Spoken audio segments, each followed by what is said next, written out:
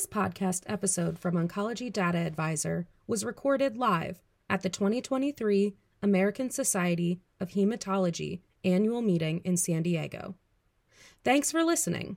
Be sure to visit oncdata.com, subscribe to our YouTube channel, and follow us on social media for more exclusive content and interviews from the meeting. Welcome to Oncology Data Advisor. We're here at the ASH annual meeting with Dr. David Andorsky. Thank you so much for your time today. Would you like to introduce yourself and your research interest? Sure. I am a clinical hematologist and medical oncologist at the Rocky Mountain Cancer Center in Boulder, Colorado, which is a U.S. oncology practice. I've been with the group for 13 years. I'm also very involved in hematology research, particularly in lymphoma, and I sit on the Sarah Cannon Research Institute Lymphoma Executive Research Committee. Awesome, thank you for that. And to start, could you give us, I wanted to ask you, how has the treatment landscape of CLL/SLL shifted with the introduction of BTK inhibitors? Well, I think it's made a huge difference. I mean, I was just preparing a talk a few months ago to give to some primary care doctors, and I was updating some slides that I had from 2019. And I looked at my slide that I had on guidelines for first-line therapy, and I literally had to cross every single line out and put something else in. It's really changed a lot. You know, when I was a fellow, we were giving a lot of chemotherapy, a lot of high-dose steroids and rituximab. By the time I joined the practice, we were giving a lot of FCR and bendamustine and rituximab, which were very effective therapies but had a lot of toxicity, including some late toxicity. And then the BTK inhibitors and venetoclax came onto the scene, and things have really changed a lot. Now I can sit down with a patient and say, you've got this condition, we've got to treat it, but it's incredibly effective, the treatments. They have very few side effects for most people, and this is something that we hope that you're going to live with and not die from. Right. And for the study that you're presenting with your abstract, could you give us a brief overview of the study and the results you presented? Sure. So this is a real-world medicine study of a large cohort of patients with CLL, SLL in the U.S. oncology practices.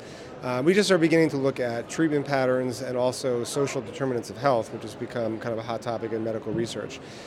So we used our electronic medical record to find about 2,000 patients who started on a BTK inhibitor during the index period, and we looked at, did those patients switch to a different BTK inhibitor?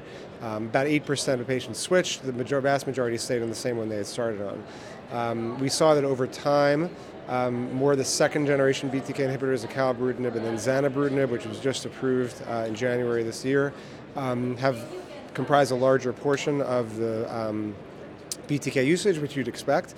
And then we also looked at whether social determinants of health were correlated with which medication patients were receiving.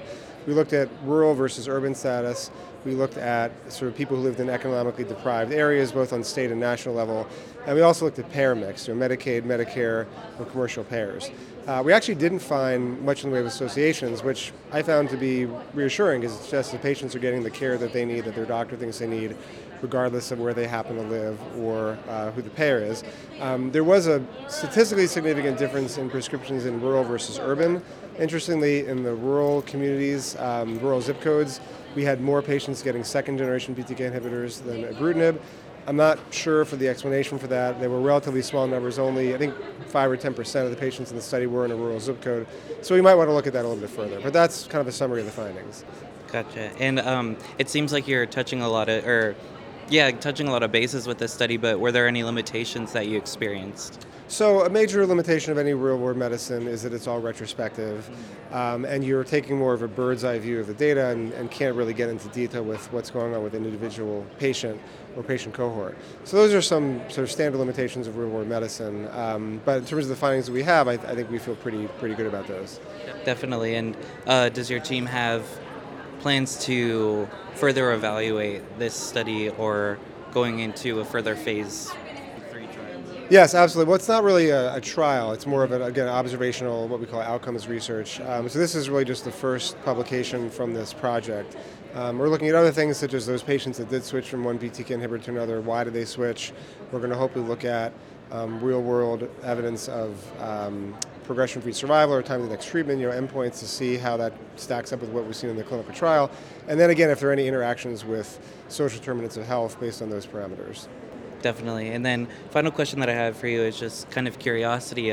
Why is it vital that studies like this are conducted to better understand evolving treatment landscapes such as BTK and HIP? It's a great question. I think the question is really kind of what's the function and value of real world medicine in the research landscape. So we obviously depend on rigorously conducted clinical trials to study new agents, figure out how to get them approved, how do they work or not, and then hopefully lead to new advances in therapy. The difficulty is clinical trials are very controlled environments. You have patients that are highly motivated to find those trials and doctors that are highly motivated to put them on.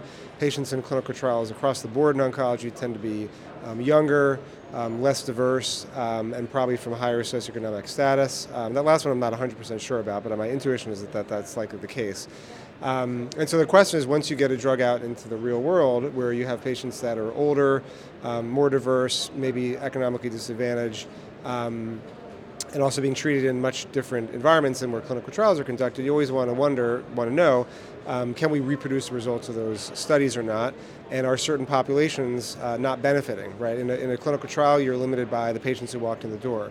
If you want to know, patients in rural environments versus urban or economically deprived areas, you're really going to have to do this kind of real-world medicine to answer those types of questions. So I look at it as a real companion to the clinical trials to really see, how do these new treatments play out in the real world. Definitely, that's awesome. So thank you so much for your time today, and thank you for your research and your passion on this topic. Thank you so much, Dr. Andorsky. My pleasure. Good to be here.